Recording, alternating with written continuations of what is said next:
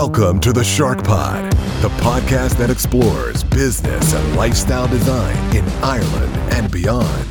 And now, live from Greystone Studios, here are your hosts, Luke Curry and Mark Baker.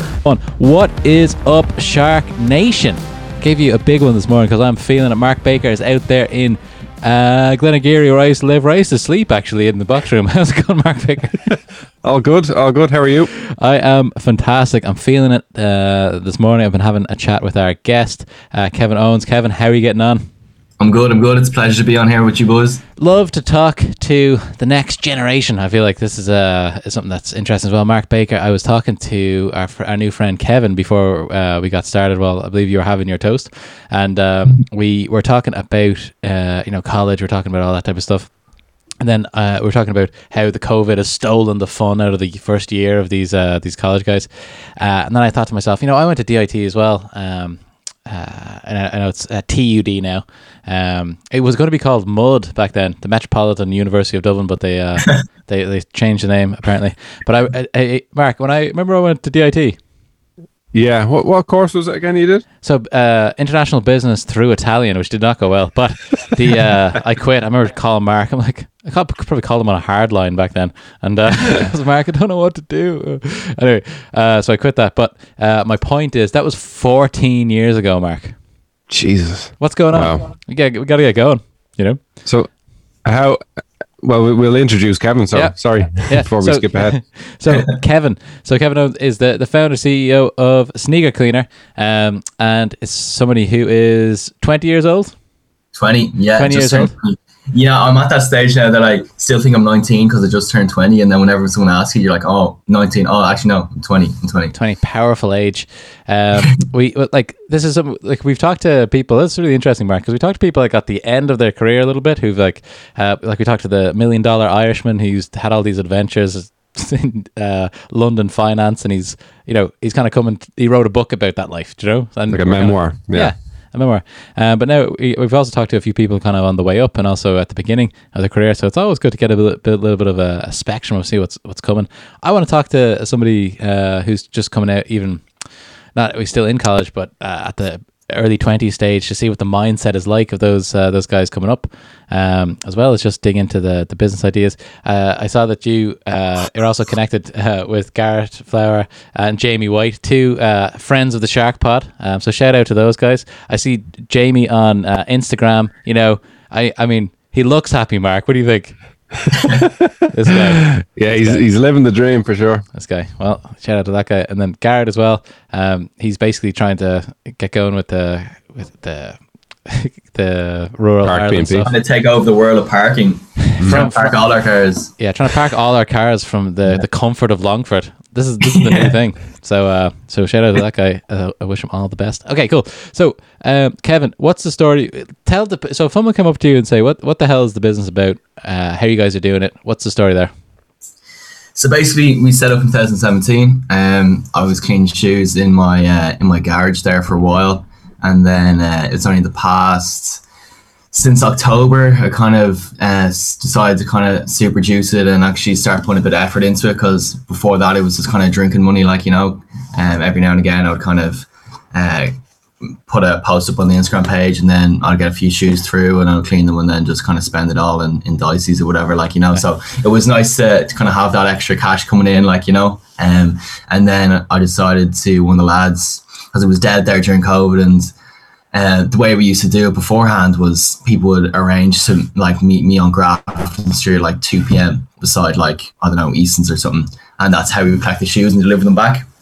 And then payment would be when they received the shoes back. So then there was the kind of trust issue was there as well, so that's kind of how we did it, and that was quite tedious and quite laborsome, because you used to have to go all the way into town to collect one pair of shoes, So then we decided to set up a drop-off location with our partner Grafton Cleaners, just off South William Street, Nice. Beside Pygmalion, and they're great. They with their opening hours now, they've extended them as well because they were a bit short during COVID. Now they're open from 8 a.m. till 3 p.m. So basically people book in through the website and they drop them in there, and then we collect them from there. Class. Yeah, it's really cool. And then people can post them. just because of COVID and stuff, where we don't really let people actually into our office space on Harcourt Street, but we kind of showcase, like, it's almost like a show in the window, like, you know. Okay. And we try and make it as cool as possible, have the tunes bouncing out of it and stuff.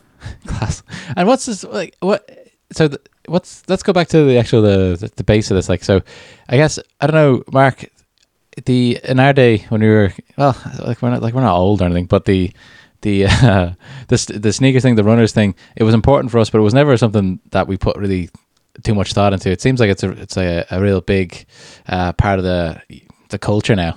What do you think? Yeah, I think it's big in America, isn't it, Kevin? Is that where the kind of genesis of it came from? Was there somebody doing it there that you wanted to emulate?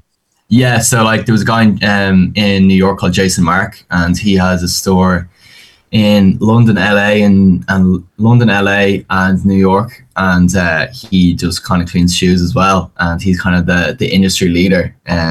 So he actually he doesn't really sell his service that much. He sells his products. His product would be the big seller because obviously there's a lot better margin on that. What's his product? It's just Jason Mark cleaning solutions, like, you know, so it's just like brushes, rubbers, stuff like that, like, you know, which is pretty cool. So actually at the moment we signed an agreement with Reshoevn8r, which is like Jason Mark's competitor, and they're another kind of cleaning solution. It's like Crep Protect. So like there's a load of these kind of brands of like cleaning solutions. So they have their brushes, they have their laces, they have all this. So we teamed up there with Reshoevn8r, which is another one that kind of go along well with our kind of like sustainable kind of branding, and we don't really go over the top of the packaging and stuff. It's all kind of like craft cardboard kind of idea. So they work well with kind of our branding. So we're gonna see how much demand there is for the kind of product, and then if the demand's there, we're gonna hop into the white label and see what we can brand up ourselves, like, you know. So it'd be cool, like, because I'm very kind of design orientated and stuff like that. So I prefer, like, I like doing the numbers and doing the books does my head in, like, you know, that stuff doesn't get done, like, so, but like I'd be a lot quicker at spending 3 hours over looking at the label of like a soap container or something, like, you know. So that would be more down my alley.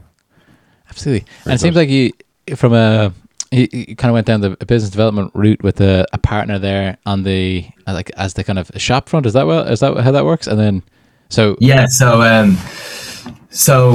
kind of setup we have is we have the drop-off location in Grafton Clearance. That's where everyone drops in the shoes, and then we have the kind of shop front in Harcourt Street. So we open up the window, and a lovely big Georgian window, and it's on Harcourt Street into Lewis, and we have all the people going up the Ivy Gardens and stuff like that. Especially when coming into summer now, we have all the people drinking in the evening and stuff as well, which is great.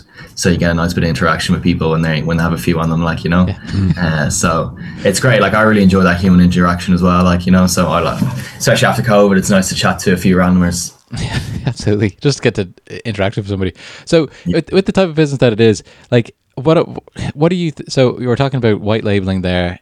What's the I'm when you're talking about this business, I'm thinking about all the different angles here. Mark, what do you think? So there's I'm thinking, is there franchising opportunities here? Is that where you go, or are you going to be opening a drop off location in different cities? What's the kind of future here? Yeah, so we're thinking of a few. We have interest from a franchisor in Abu Dhabi and Dubai at the moment, so we're working through with them, which is pretty exciting. And then we're set to go into Brown Thomas for a pop up this summer as well, which is going to be pretty cool. Never thought I'd be working in Brown Thomas, let alone working in Brown Thomas with my own company, like, you know. So that's pretty cool. And then kind of development. Would be like it'd be nice to so basically with shoes, you kind of, the main culture is you buy the shoes then you resell them.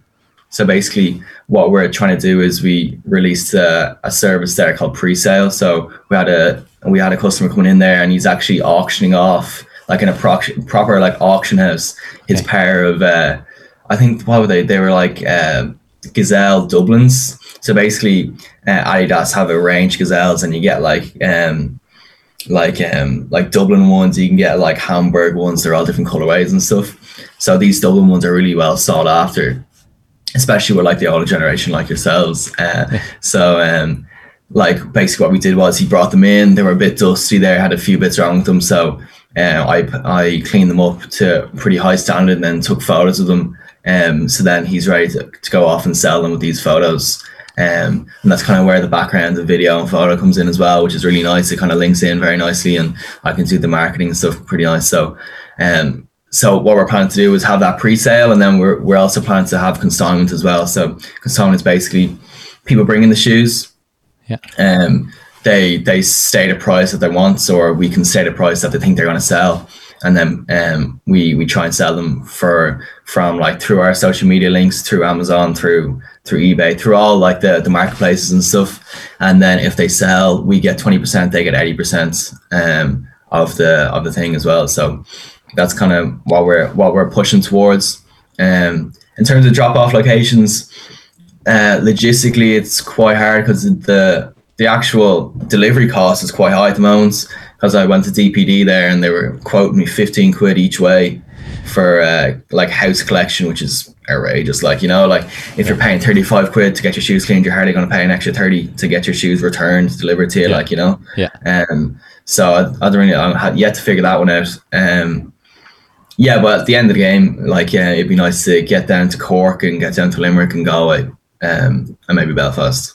Class. I love this type of thing where we have like a core business. It's like the core business is just anything that we can do to service people's kind of shoe needs, whether that's selling them, whether that's cleaning them, whether that's putting them in a shop front for people. I don't know, like, and 20% seems like a really reasonable commission on that. So I'm sure people will be all over that. Imagine we must try hook you up with Des Travers. We had the CEO of DPD on the podcast. Oh, there you go. I actually messaged. No, I didn't message him. I messaged one of the like head sales guys in Ireland, because I filled in their forum to get like a sales solution specialist or something to ring me.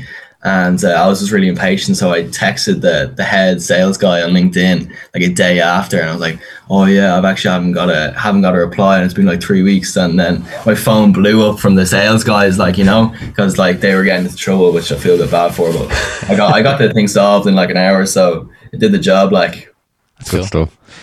And like I said, I think the biggest asset you have is time. Right, me and Mark often think about this when we talk to people that are in the, and maybe sometimes we talk to people that are in their 50s and they say that to me and Mark. Do you know what I mean? It depends on where you are in the journey. But like 20, so you've gone back to college now. Is that going to be kind of to help this type of career? Are they linked with what you're doing in DIT, TUD? No, not necessarily. Like, I reckon it is going to help in terms of learning software. So I learned how to use Photoshop and like Illustrator and stuff. So that'll help if I'm looking to print off, like, develop a logo and print it off in print quality, like your 30 points per inch or whatever, like, you know. But I think it's going to help most actually getting into college and the networking side of it. And that's the bit that I'm kind of leaning towards, which I didn't really have the opportunity to do this year because of COVID. But next year I'm going to be all over that, like, you know, enjoying the societies and stuff like that. And that's kind of where I get my most energy is from chatting to people, like. So yeah, but in college it's great because it kind of forced me to develop the business in a lean way and in a quite a flexible way, like, you know, because and it forced me to have a lot of automation set up, because like at the moment now, the first time I know when a pair of shoes is being ordered in is when they arrive at the door, you know.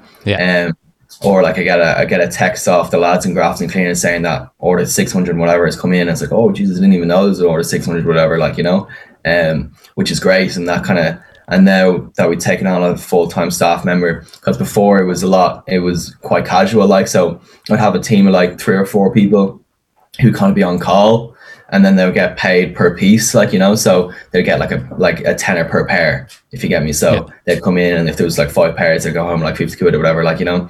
And that allowed me to kind of keep I wouldn't have any like fixed costs at the end of the month. I would only have like variable ones. So if 5 pairs came in, I would only have to pay them for 5 pairs, like, you know. And that kind of took the weight off. But now during summer, I'm taking a bit of a gamble and kind of push myself to make sure I can pay this person at the end of the month, like, you know.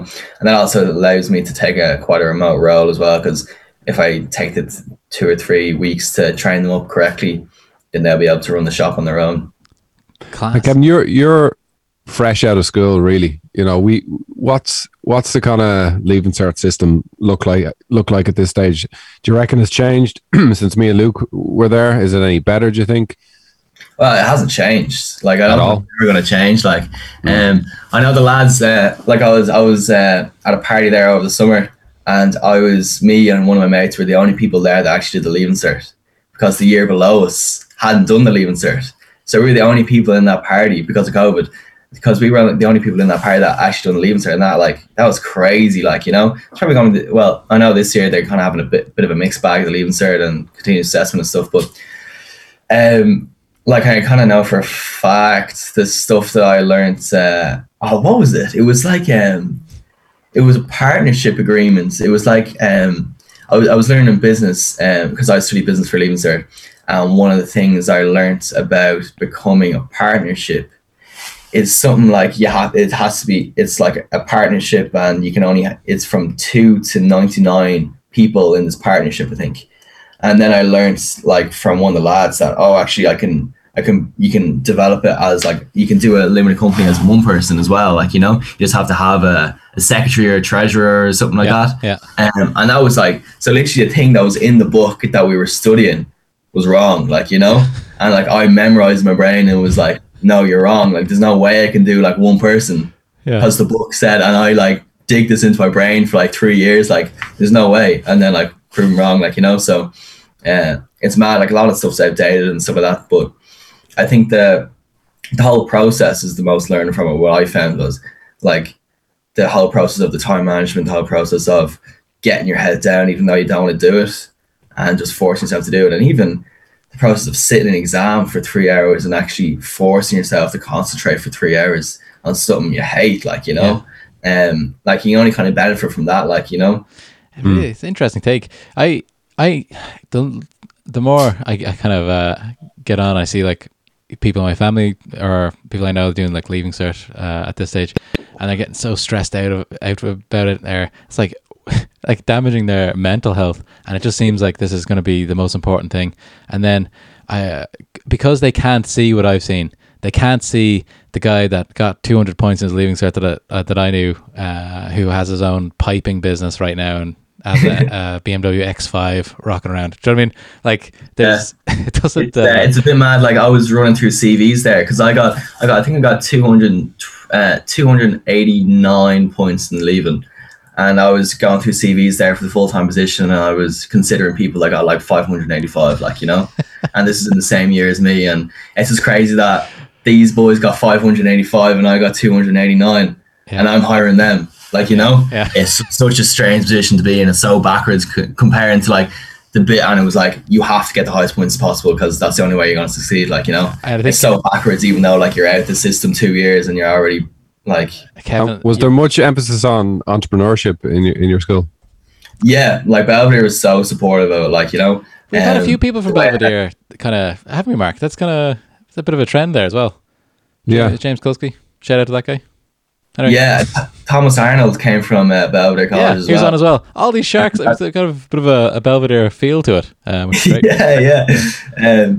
But that's how I met Thomas, and we shot videos together in Belvedere, and Belvedere always used to pay us, and then that's how I kind of got into the video stuff, because I had my little GoPro, and in second year I didn't know what I was doing, like, you know, but they still paid me like the 100 quid, the 85 quid or whatever. Amazing. Just to encourage me to do it, and that kept me on board. So I was like, geez, I could be spending eight hours working in Spar, or I could do this video that's gonna like take me 2 hours to edit, like, you know.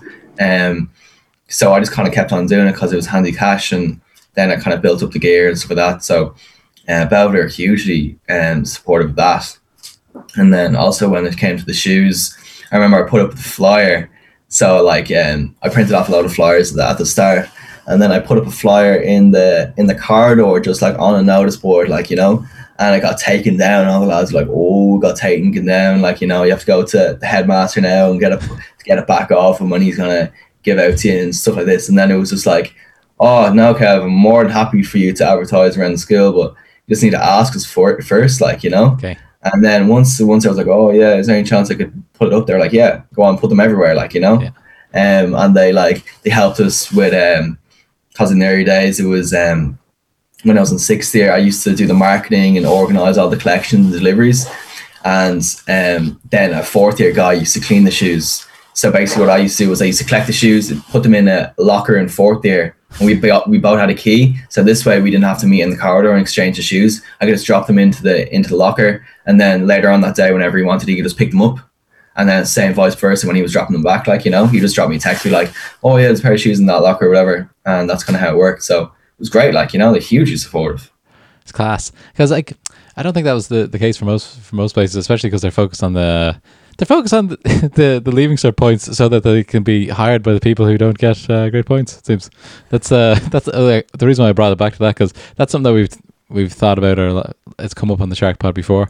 A lot of the times, when you get onto the track, when you get to 600 points, you get onto a kind of a track of, they keep on putting the goalposts just ahead of you, and then you're 35, and you've got all of your kind of qualifications, and you're trying to become a partner and that type of thing. And then you might have kids, and then you don't want to work as hard, but you still have to get, you know. So it is kind of interesting.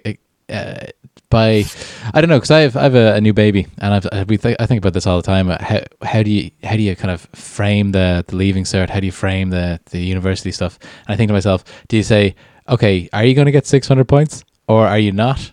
And if you're not, don't try so hard. Try to just figure out a way to make money. You're going to be hiring those people later on anyway. True. You can leverage. Those people can be leveraged. You know. Yeah, like when I was doing the Leaving Cert, I kind of knew, like, I had the video stuff in the back pocket, I had the shoe cleaning stuff in the back pocket. Like I was failing business, but I was going around the school with 300 quid cash in my back pocket, like, you know. Yeah. Like that to me just didn't make any sense, because because the business teacher knew that I was like making money in business, but he was also failing me in the business like subject as well. It's so backwards, like, isn't it? Yeah. But yeah, like I don't really know, madly enough, I kind of thought of that as well. Kind of how would I frame this, like, you know, and you know, maybe you do just have to tick away and do the kind of, you have to get 600 points, because maybe that they will learn from that pressure and that kind of okay, I have to hit this target or whatever, and maybe they will learn from failing us, you know, and failing from hitting that target, like, you know. Yeah. So it's an interesting one. I know we're talking about 18 years away, so I won't worry about it too much. But yeah, so like, how about this?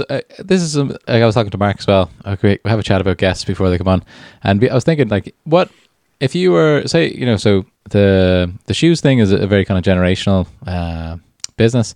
I love the way there's all these different angles. There's probably other angles that you'll find along the way that you haven't even seen yet. Is there anything else? So say if you were, you know, say if we gave you 500 grand or something to start a business, and you're going to be aiming at people your age, or what type of trends or anything like that would you go after? Is there anything that kind of stands out to your generation that basically me and Mark can capitalize on? I know at the moment the sustainability is very big, and kind of the kind of retro style, getting stuff from charity shops. What's the Thriftify? Thriftify, yeah. I say we had Ronan on, because Depop is massive at the moment, and Thriftify is basically the exact same thing, isn't it? Like, yeah, he was on 2 weeks ago or 3 weeks ago on the Shark Pod, and yeah, maybe that's where I heard it. He's such a. I think he was on Gary Fox as well. Yeah. Because Gary Fox is like, I usually listen. I wouldn't listen to the Big Long episode. I would listen to like the Idea Labs, which is like 15 minutes. And it's great because you can just like, you listen to a few ideas and then your brain's moving like 100 miles an hour afterwards, like, you know. Yeah. And it's great because like you get your bang for your buck in 15 minutes, like, you know. But is there any things sustainability is an interesting one though, because I think I had this business idea when I was your age. I was going to open a bar. It was going to be called Feed the World Bar, and every time you bought a drink, you've bought a meal for somebody in the developing world, and then I'll be like, the more you drink, the more you save lives. Like, and I have like all these videos up all over the place of like you know, people in these countries dancing happy, you know, dancing with the music. Maybe, you know, I don't know. We're laughing, but he was deadly serious at the time. Oh, really? Yeah, I still think it's a good idea. Man. So if anyone out there, you know, you wonder what the kind of morals is behind that, like, you know. That was the thing. Yeah, it was kind of contrasting. We could have got Jamie White on that. He would have made it work. A phone line. Yeah. At the time. So I went to Zambia. I went to Zambia when I was in 5th year. So like I would like that stuff, like, because when we were training for that, because with our religion class, when we were chosen to go to Zambia, we did like our year of our religion class, we're just prepping to go to Zambia and kind of prepping of how people live over there, and kind of this perspective that they see us, and the perspective that we should see them, and kind of changing our mindset around that kind of stuff. And like the trip was just kind of a sub thing of that, like, you know, like the most learning was actually from these classes, like, you know, and we kind of talked about the kind of morals of using imagery like that, and kind of the troker ads and stuff like that, like, you know, and are you really helping them if you're kind of using their imagery to kind of persuade people, like, you know, is that the right way of going about it, or is there a different way of going about it, like, you know? Yeah, like that's a cool idea. It's just like probably a good thing I didn't go through with it. But I think you were getting the idea from the Toms, wasn't it? You know, no, because I've got a pair of Toms, and I think that's a really cool idea. But I heard somewhere they don't actually do it though. I heard somewhere that they don't actually follow through with it. I went to Argentina, right, and everyone had shoes. I don't know what the story was. So it was actually quite it was like Paris. It was really nice, like, anyway, and they've got wine and steak and stuff, but the African thing, I think it's interesting as well, because I think everyone should go to Africa at some stage, because I went kind of later. I was probably like 29 or 30 or something. I went to Tanzania and Kenya, and I remember I was really scared when I went there, and I'd been all over the world, but it's because media kind of puts Africa in this, you know, this kind of state where you think that everyone's kind of out to get you. You're going to be, but there was the nicest people ever. But also on your troker thing, I went to this. We went to we're going to the Serengeti, and we were with National Geographic. That's because we just wanted to go with the most comfortable tour operator we could find. So it wasn't really backpacking like we used to do. Like we had people carrying our stuff, but so we stopped in a Maasai village, you know. We went to a couple of them. Some of them were kind of like for tourists, but this one was just like people with cows in the middle of nowhere. And we were installing. We all chipped in, and we bought them like this kind of oven thing that so they could cook inside, and it wouldn't kind of smoke out their building and stuff like that. It was really cool. But anyway, all the kids had like flies on them, and I was like, "What the hell is this like?" Because they looked like they weren't, you know, being neglected or anything. They looked fine, but they had flies all over them. And the Maasai believe that it's good luck to put cow shit on your kids' heads, so that's why the flies are on them. And they're not, because the flies are like magic. You're not allowed to swipe them away. It's like rude to swipe them away if they're on your face. So once I learned that, I'm like, hold on, I've been seeing these images, and they're doing that, like it's on purpose. I felt manipulated, and I felt bad for them, because it's putting them like, poor them, but that's actually what they were. It's actually the culture. Yeah. So it was kind of awkward. Weird, isn't it? Yeah. You said your takeaway from that was like they were so happy as well with what, you know. I can believe the happiness. You know, so many, you know, wealthy people or whatever, but like nobody was as happy as that family that you met. Yeah, and we were sitting there, and I've got this really creepy picture of me holding hands with the mom in the tent. Remember, Mark, you've seen it, but like just really extremely awkward picture. Yeah.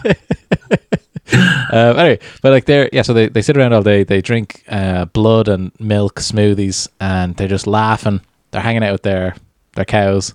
You know, they're you know, fighting off lions the odd time. Like they're out there living, you know. And sometimes when I come back to Ireland, then I'm sitting in my nice house in Greystones and worried about like a quota number and work. I'm like, I should, you know, I should just. It's mad though, because like when you do come back, you're like, because I know for myself, I was like, oh, I have to eat everything on this plate or whatever, like, you know, and it's like you're so thankful for everything you have. But then it's like everything, you just become immune to it, you know? And you like, it's not like you forget about it, but it kind of fades away. What's the same with like anything? It's like if you get yourself a new office or you get yourself a new keyboard, you think like, this is the shit. I'm going to be unbelievable at work now, like, because I have this new keyboard, like, you know? I think it's a good habit to check in with that thought though, you know, that memory of being there. Yeah. Like I actually, this is a picture of, for everyone on the podcast that can't see it, this is like, so this is me in the back of a classroom. Oh wow. In Yeah, Zambia. yeah. And then this is one of the lads. So we were, I think you can see it here. So here's like the radio, and all the class and all the class and all the kind of curriculum was taught through this radio. And this radio was developed by a Jesuit that literally built this out of like car parts and shit. And they have one in each school. These are like super remote like schools, like, you know, like we used to drive like for an hour or two in the back of like this pickup truck, and we're all hanging off the side of it, like, you know, and like off road, and we were flying around the place, like, and then we arrived at these schools, and we just like the school arrives out of nowhere, like, and all the kids just kind of come from every direction into this school, and they all gather around the radio, and they learn from the radio, like, you know. That's class. Crazy, Like, crazy. It's just it's great to see that. So you went in for 5th or 4th year, so that's a great time to. Yeah, it was summer fifth year. It's cool. So we'll have to get Mark Baker over there to Africa. So we'll see. Maybe But to go back to what's trending or what's current, like I always tend to keep charity and business separate. I just thought they're, you know, if it's hard to build a business around a charitable theme without feeling that you might be taking advantage, you know, with the advertising. So my always thing was like, kind of be a proper shark and go for it in business, you know, do it properly, you know, and then give back maybe separate to that to charity. But I do think, I know the sustainability thing is huge, and there's serious money to be made in it, which that's a good thing though, you know, like to. But I think the sustainability thing is different. Like, you're not dealing with people there, you're dealing with clothes. Yeah. And yeah, you like, so say for example, you can sell all the clothes, but then the portion of your revenue can go to a charity, like, you know. But you yourself are a charity. You're just like the marketplace for that, you know. Yeah. Oh yeah, that's the Thriftify thing is brilliant. Yeah. I just think the trips, yeah, and also like I was even seeing this. There's another one on Instagram that I saw. It's an Irish company, Dublin South or something. What's it called? Oh my god, I can't remember the name of it now. It'll come to me. I'll put it in the show notes. But they're doing, so you buy a T-shirt and it tells you how many like an ocean theme, and it takes whatever 4 kilos of plastic out of the ocean for that. Do you know what I mean? So it's like it's measurable. You know, I might get those guys on as well.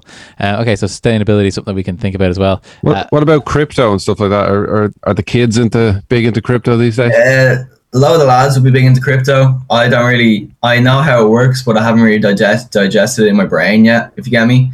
Yeah. And once that happens, like, I'll probably have a look at it, but like, I don't know, like, a lot of lads are into it. Maybe they might benefit from a bit more education on it, like, you know. I just think the barriers to entry for stuff like that, like, zero. Teenagers can do it. Yeah. And also like 50-year-old businessmen. I think I have like 200 quid in Airbnb. Like, you know, and it's down like 30% or something at the moment. Like, but like I know lads. I was talking to a lad there yesterday, and he's down a grand from Bitcoin. No, from GameStop.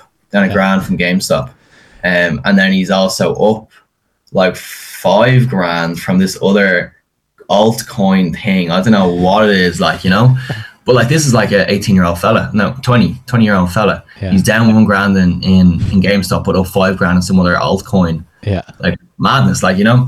But his perspective on it was, sure, you go for all the index funds when you're old, and now, like, when you're like 20, you have nothing to lose, so you go high risk, high reward. Like, I think fair point, you know. I wish I could get it. So that guy that's talking about, I wish I could get into his room when he's doing that. Right?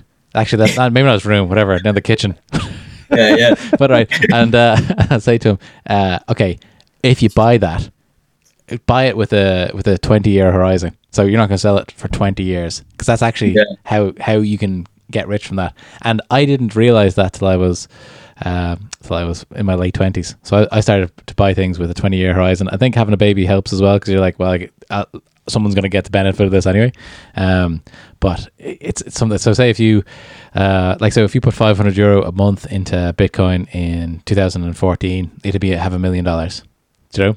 But the most people would have sold it in 2016 when it doubled. Do you know? So have the time horizon is the most important thing, and especially because if you're 20, you got time on top of time. Most people don't get going really till they're 25 because they're doing ACAs, and they're right, Mark. Yeah. But the unfortunate thing about having all that time, young people, they do want the money now, you know, to make the most of it now. So you're kind of fighting a battle there. You kind of have more things to spend on it as well. Like I would play the long game on it. Like, you know, I do the 20 years. Like that's why I'm in like Airbnb, because I think they're going to go up over time. Like, you know, especially when COVID bounces back. But like a lot of the fellas I know don't realize it's actually gambling if they're pulling in one day and then they're pulling out the next day, and that's just a glorified gambling. Like, you know, it's just not in the bookies, it's just on your phone, like, you know, especially with crypto. I get it though. I love the way that you can go from 0.0001 cent to $4 and now you're a millionaire. You know, the whole thing is you know, it's crazy. But yeah, I think that like some of your friends will do well, some of them won't, but it will be an interesting learning curve. I think it's actually a good thing that people start to buy financial stuff when they're younger. When I was your age, no one I ever spoke to. Leaving cert though, they don't teach about anything like that. It should be crypto 101. Yeah, first day.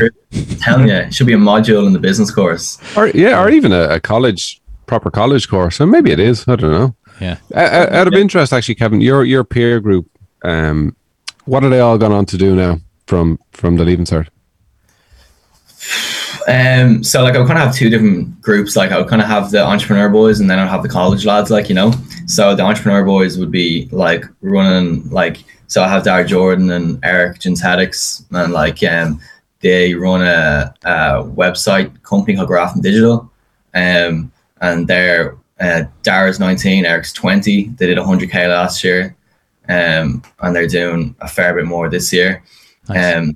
Then like I would also hang out with Thomas, who doing the Go House in LA. Yeah, unbelievable. I didn't see that coming. Fucking hell. Yeah. You see, the running around the fucking Hollywood about that for months, like, you know. And then when it was all like released, I was like, oh, like he's obviously just posted about it, but I didn't realize that like shit hit, like it was like crazy, like, you know. And he was like, oh, okay, people have been messaging me all day or whatever, like, you know.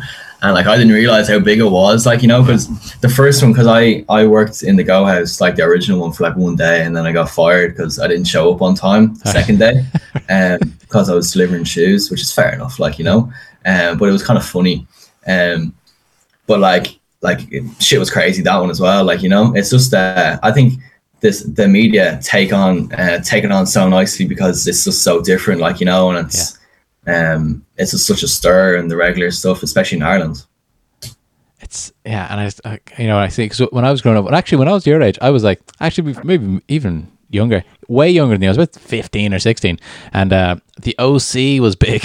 You guys probably never seen that, but the OC was big when Mark was young as well, and everyone wanted to move to California. That was my dream, and that was what I was going to do, and then never got around to it. Never even did a J1 in the end, Mark. Neither did you, did you? No, you didn't. No, it was too difficult to actually get there. But Thomas is he's always, it seems like he's at the top of like anything new. It's like he's always there. He's really good at what he does. Yeah, he's sicko, like, but like it's mad because I've known him since I was in second year, like, you know, and like I'd be on the phone to him most days and stuff. So it's mad that he used to be just this young fella that I used to go partying with, like, you know, and now he's still the young fella that I still go partying with, but he's just a bigger boy, like, you know. He's just a bigger fish now, like, you know. He's a big boy anyway, like, big lot amount of muscles on him, like, you know. He lifts heavy, like, but but like, so like I have kind of that entrepreneur group, and then I think it's also important to kind of because it'd be very easy to get your head lost in the clouds, like hanging out with them boys, like, you know. And with Garrett Flower, like I was with him there yesterday, and Jamie, he was in Bali, like, you know, so I'd be on the phone to them most days, like, you know. So it's a bit of a crazy combo of people, like, you know, to have around yourself at 20. So it's also important to kind of keep your head straight as well, because you get your head in the clouds fairly easy. So like I like value the time with the lads as well hugely, like, because like I really like, it's also important to having your 4 cans for a $5 in a shed, like, you know. That's hugely important to me as well, because because then you can kind of get the perspective of the lads as well, because they're just like ticking away, working in Spar, just getting their money for paying their rents and their drinking money, like, you know. And like half the time you'd be like, geez, I wouldn't mind going back to that, like, you know, or I wouldn't mind, because like, you know yourself with running your own gig, that all the pressure's on you, like, you know, you have to pay the rent, you have to pay and if you don't, it's solely up to you. It's not like you got the hours in Spar, like you miss a few hours in Spar. It's like it's you, like, you know.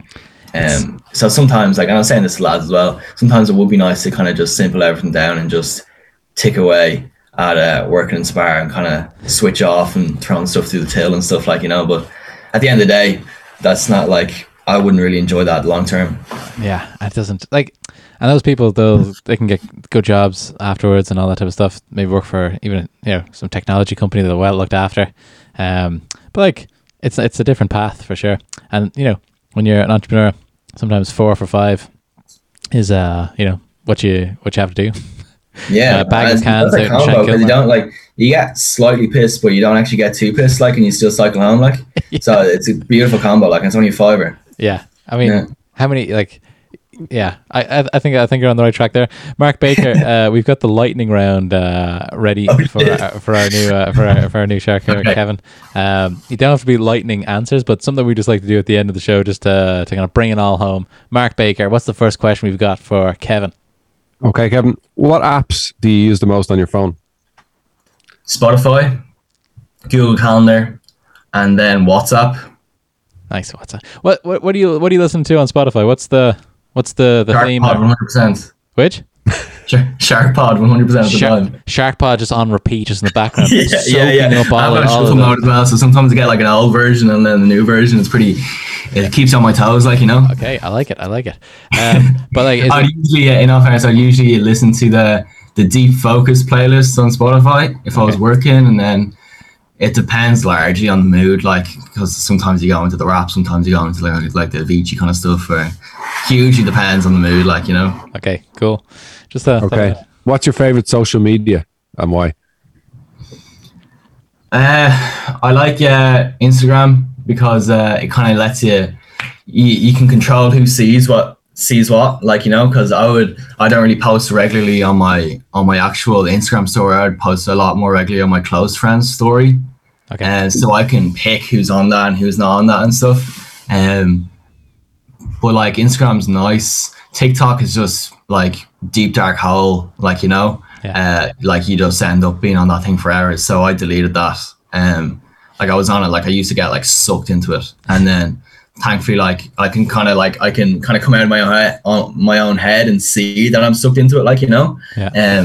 So that's why I deleted it. But LinkedIn's also good as well. It's cool for getting cool little articles and stuff. What's the best for the business? Is it Instagram?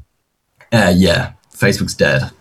Facebook, I feel like it is dead. I feel like I was on there the other day because I was doing a course through work, and you know, everyone's on the Facebook group, and I went in, there's all these posts. I'm like, I'm never checking into this. Yeah, no, I'm never on it either. I don't even like the interface. It feels like an older day. generation are using it. It's like it's 50 plus now.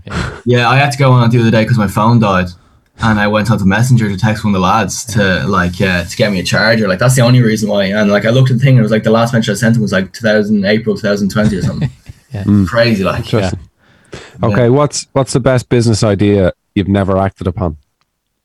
I have a few kind of weird ones. There's one, it's like a podcast, actually. You'll probably find this interesting.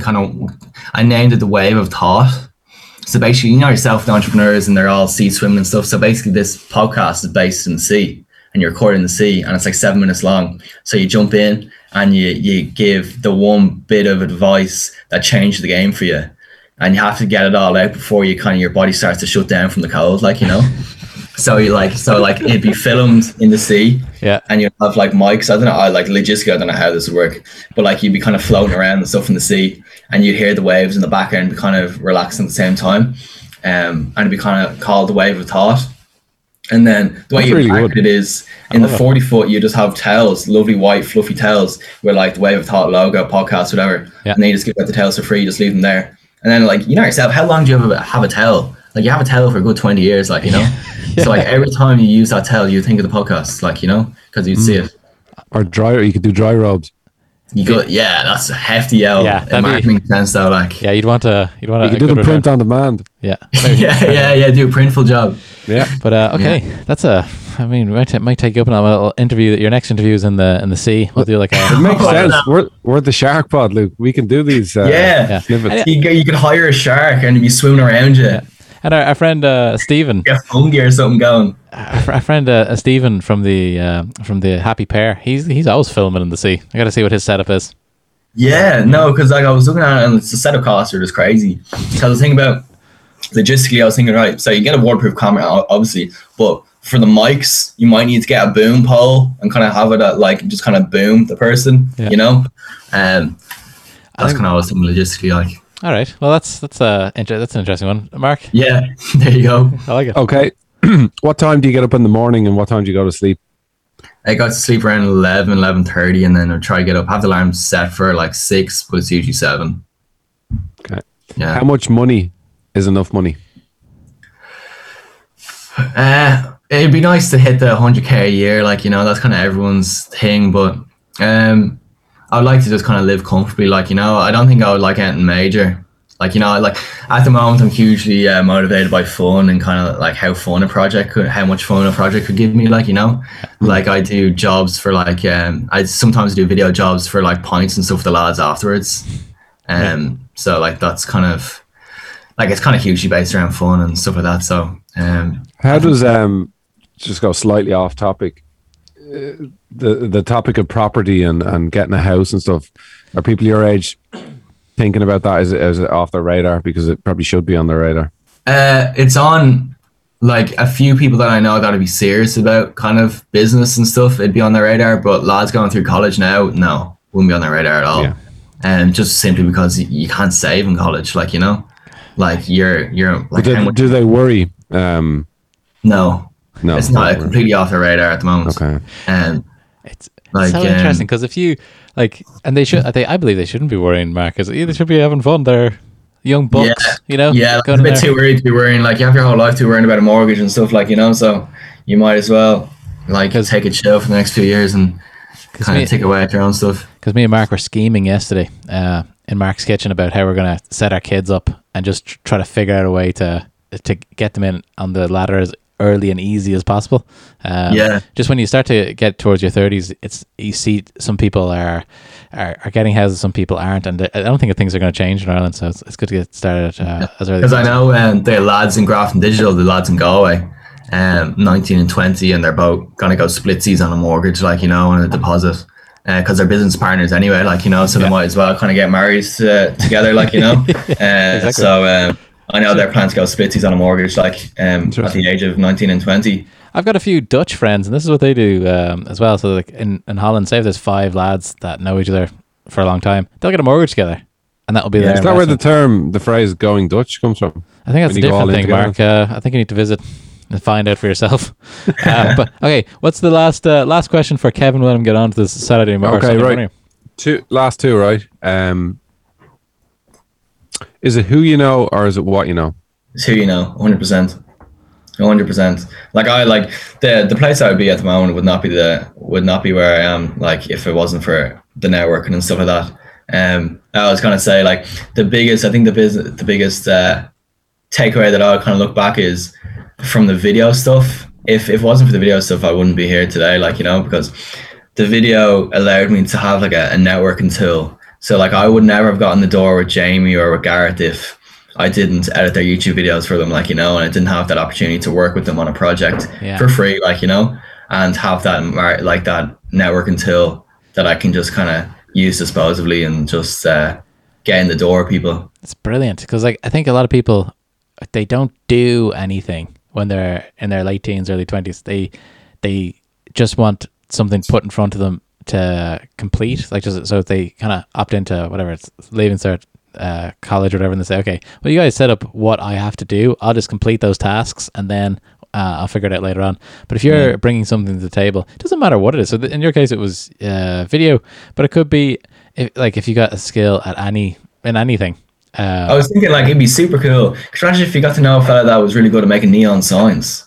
Super cool, wouldn't it? Yeah. Like, imagine a little Shark Pod neon sign behind you. Yeah, we thought about that. I haven't thought of that, Kevin. We got that. Yeah, it'd be sick, wouldn't it? Right now we've got our Shark lights. A little LED panel, you want to see it. But yeah, it's kind of, I know what you mean. We actually had a more of a studio set up before the COVID stuff. But anyway, so yeah, I think that'd be kind of cool too. But okay, right. One last one. I won't ask you what advice you'd give to the 18-year-old you. So I'll say, what book has had a big impact on you? I don't really read books, to be honest with you. Like I'd be quicker getting. Where do you get your inspiration from then? Yeah. From the people that surround me, like. So like I would look up to Thomas a huge amounts, and kind of the other lads like Eric and Dara huge amounts. And they would kind of push me to do a lot better as well, and kind of improve the systems and stuff in business, like, you know. Yeah, I'd also kind of look up to kind of bigger people as well, like if I was to watch someone on Netflix, I would watch like an information documentary or something like that. I wouldn't watch your friends, like, you know. I'd watch like I would watch like, you know, the series Explained. Yeah. Great series. It's like 15 minutes of like, just like, there's one on crypto, there's one on banking, there's one on stock market, like, you know. 15 minutes, you just watch it during your, like, when you're eating your chicken bagel at lunch, like, you know, and you get the information in, and then you can kind of digest it during the day. But I also watch a lot of like, I watched like the Justin Bieber documentary and like I think there's one on Taylor Swift, because I'm really interested in actually seeing how their brain works and how their interactions with people and stuff, like, you know, and just kind of taking value from that. So class. Well, I think that's all the lightning round. Thank you so much, Kevin, for coming up on Sunday morning to have a chat with us here on the Shark Pod. Really interesting to see you at the beginning, the 20. You've got so much time. When I was 20, people told me that as well, and I didn't realize how much time I've got. You know, between now and 40, the sky's the limit. It's funny though, because I think I'm super old. You know, I'm like, geez, I wish I did this when I was like 18 or whatever. Like, you know, that scares. You know what, Kevin? That scares the shit out of me. But I know. And then here's what's going to happen, right? You think you'll be going to the nightclubs and stuff, and you're like 23, and everyone's going to be in their first year of college, and you're going to be like, oh my god, I'm so old. Then you get to 25, and then you're like, the next old stop is like 40. Is that right, Mark? You there's like this 15-year gap where you're just chatting with everybody between 25 and 40, and they're all that type of stuff. Yeah. So, no, because like when I'm talking to Gareth and Jamie, I'm like, mate, you are so old. You're like 30, like, you know. Like, don't even talk to me. You're old, like, you know. Yeah. Like, when we were setting up the Magnate group, like Gareth got in all the oldies, like, and then I got all the newbies, and the newbies was like 23 down, like, you know. And then everyone else above that was old, like, you know. So it was kind of funny. I think that's an interesting way to do it as well. Keep it fresh, so it's not just a network of you know, people who have already made it, who have kind of old ideas. Maybe I think it's great because like if you put somebody who's 18 together with a 40-year-old who has access to capital, I think dangerous, man. Yeah, you can be dangerous, you know. Yeah. Because like Gareth was always saying that to stay on top of your shit, you need to be like mingling with the people that like are new into and have the fresh ideas and stuff, like, you know. Yeah. Because like at one stage Gareth was like, oh, okay, what would you do with Park P&P? And then I bash out a lot of ideas. He's like, Jesus, you have the marketing team on there for a year, and they like, just because like the idea is stale in their brain at the moment, like, you know. It's just cool to kind of get a new fresh head looking at stuff, like, you know. And like with Sneaker Cleaner, like I would always ask people, how would you run the business, like, you know. So like, Mark, how would you run Sneaker Cleaner? How would I run it? Yeah, what would you do with it? I definitely hook up with all dry cleaners, like as leverage. I just think, and I think I thought that one of the best things you did was have that window, like, so to kind of bring the people, drawn them towards you. I don't know. I was trying to think online. I'd be thinking, how would you scale it online? How do you, like, have you done much with SEO? You know, can people just purely do it from an online point of view?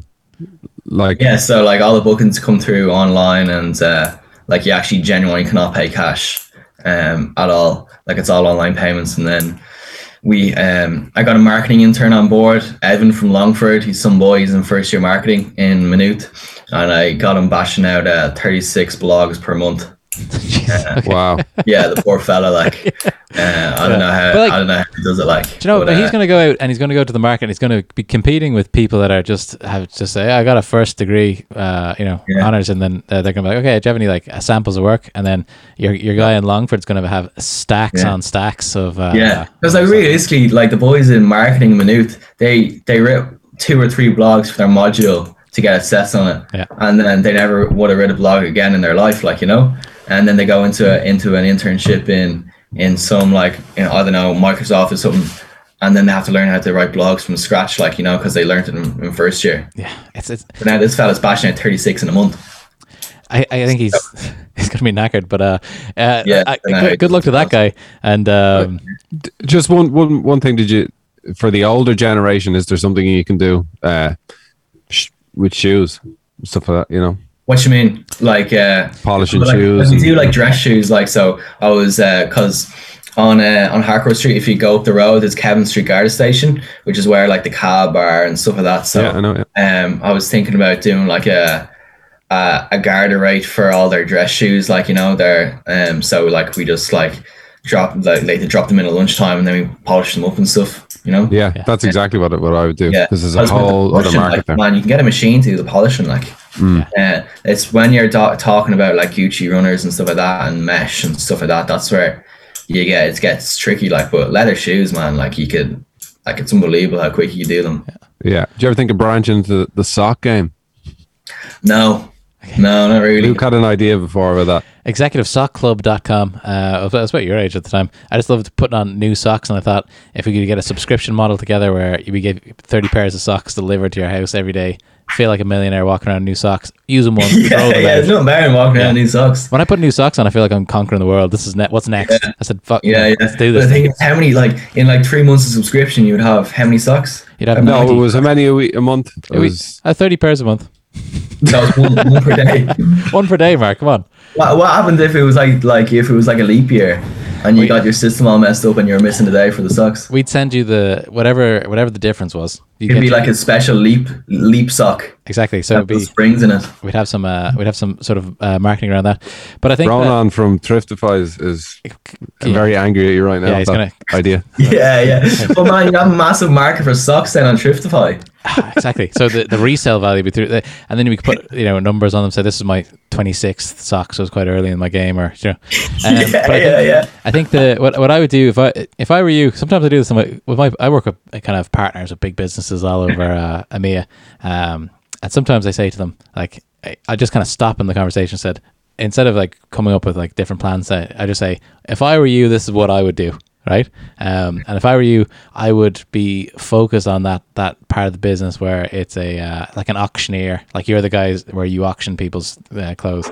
Anytime that you can come in between a customer and the end product and take a fee, I love that idea. I love that. That's about what I do in my work. People who want to buy software, they have to buy it through one of my partners. I get a piece of whatever they sell.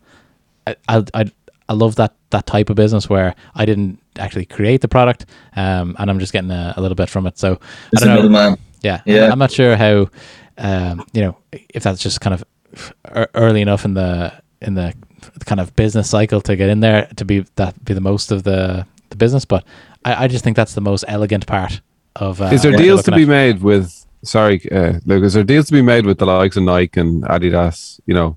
They're big boys. Like they're. We were going to partner with Crep Protect, which is the biggest like worldwide kind of shoe cleaning solutions, if you like, and they tried to pull a fast one on me because they were like, I was talking to the head of marketing globally for Crep Protect. I was on the phone to him for like an hour, and he was like sweet talking me and stuff, and very nice guy actually. And then he was like all set to, because they only do like high street stores like JD Lifestyle, they only partner with them, so they'd be kind of stepping down the food chain if they were to go with me. So he was like, yeah, your setup's savage, we'd love to kind of partner with you. And then I was mentioning Brown Thomas at this time, and then as soon as I mentioned Brown Thomas, he was like, yeah, let's hop on a call with Brown Thomas. And I was like, well, hang on, we need to agree on something here before I bring you in on Brown Thomas. Yeah. Then he was like, oh, if that's the case, then we don't have a deal, and just stop communicating with me, like, Wow. Which is surprising, like, but You're learning so much though. Yeah. Like, I'm glad I recognized it before he did the fast one, like, because it would have been really inappropriate for me to hop on the call with Crep Protect with the guys from Brown Thomas, like, I would have lost that completely. Yeah. And what about influencer stuff? Yeah, like that's a big part of our marketing strategy as well. I have Evan. He does 100 messages per week to different influencers. The poor fella's flat out, like. But like the conversion rate is quite low on them. Like out of 100 messages, you probably get about 4 or 5 people on board. 100 messages are a hard thing to do as well. Like you probably know yourself, finding individuals, different people each time. So what we do is we try to do different pods. So we do like girl influencers, and we do like soccer players, we do like rugby teams, we do like all this kind of stuff, like, you know. So it's like, because you're gonna easily run out of like international rugby players in Ireland, like, you know. So it's important to hit the different pods, and that's kind of how it's kind of easier to hit the 100 messages. You got to do your follow-ups as well, though, you know. It might take 3-4 messages. Because a lot of these, like a lot of the girls get hundreds of DMs per day, like, you know, and it's very hard to get recognized. So I was telling my wife to get on this train. We're gonna have, you know, somebody from that world on the Shark Pod soon, hopefully. I just love the influencer business. I just love it. I don't know what it is. I get excited. I see my wife on the watching those stories, and it's just product, and I'm like, this is amazing. It's like QVC back in the day. It's actually one of those tele shopping things. Isn't it? It's unbelievable. And then it's like, the links below. My favorite words. The link is in the description. Like so it'd be interesting though to get someone on from that does the OnlyFans and actually like successful in the OnlyFans and see what the business behind it's like, you know, and what the numbers like and what's like, because I would expect that you would have like a huge surge at the start and then everyone would drop off. But you'd wonder if people actually stay on, how many people stay on, and what's the percentage of that, and how you actually get more people on board and stuff like that. And wonder, that'd be an interesting one. With subscription things, it's like I will hesitate to actually subscribe to something, but when I do, like if I stop using it, I'll let it go for the whole year. Once you're in, you're kind of in with a subscription. I've noticed, especially not to OnlyFans, by the way. Especially if you've got, come on, Mark. Because I'm with Whoop, you know, like the Whoop bands, and basically, I say with Adobe, once you commit to the subscription, it's either you cancel the subscription and pay the whole year off in one go. Okay. Or what I've started doing is with Revolut, I do virtual one-time use cards. So basically, they let you change your card information. So what you do is you change it to a one-use card. Then they do the verify, so they obviously take a euro out to make sure it's a good card, and then the card disappears because it's one use. That's cool. And they can't get any money out of you. Clever, yeah. I like that. I think it's a great. I love the subscription model thing. I think I'll do something like that pretty soon. Okay, cool. Well, listen, we've gone over an hour here, and I think that we need to hit the road. But we're interested. Let's stay in touch. Interesting to see how you get on in your life and all that type of stuff. And me and Mark will be watching from the sidelines, cheering you on. I've got some runners that need to look at it. Maybe we'll be doing some business later on. But listen, have a great weekend, and we'll chat soon. Thanks very much, lads, for having me on. Appreciate it.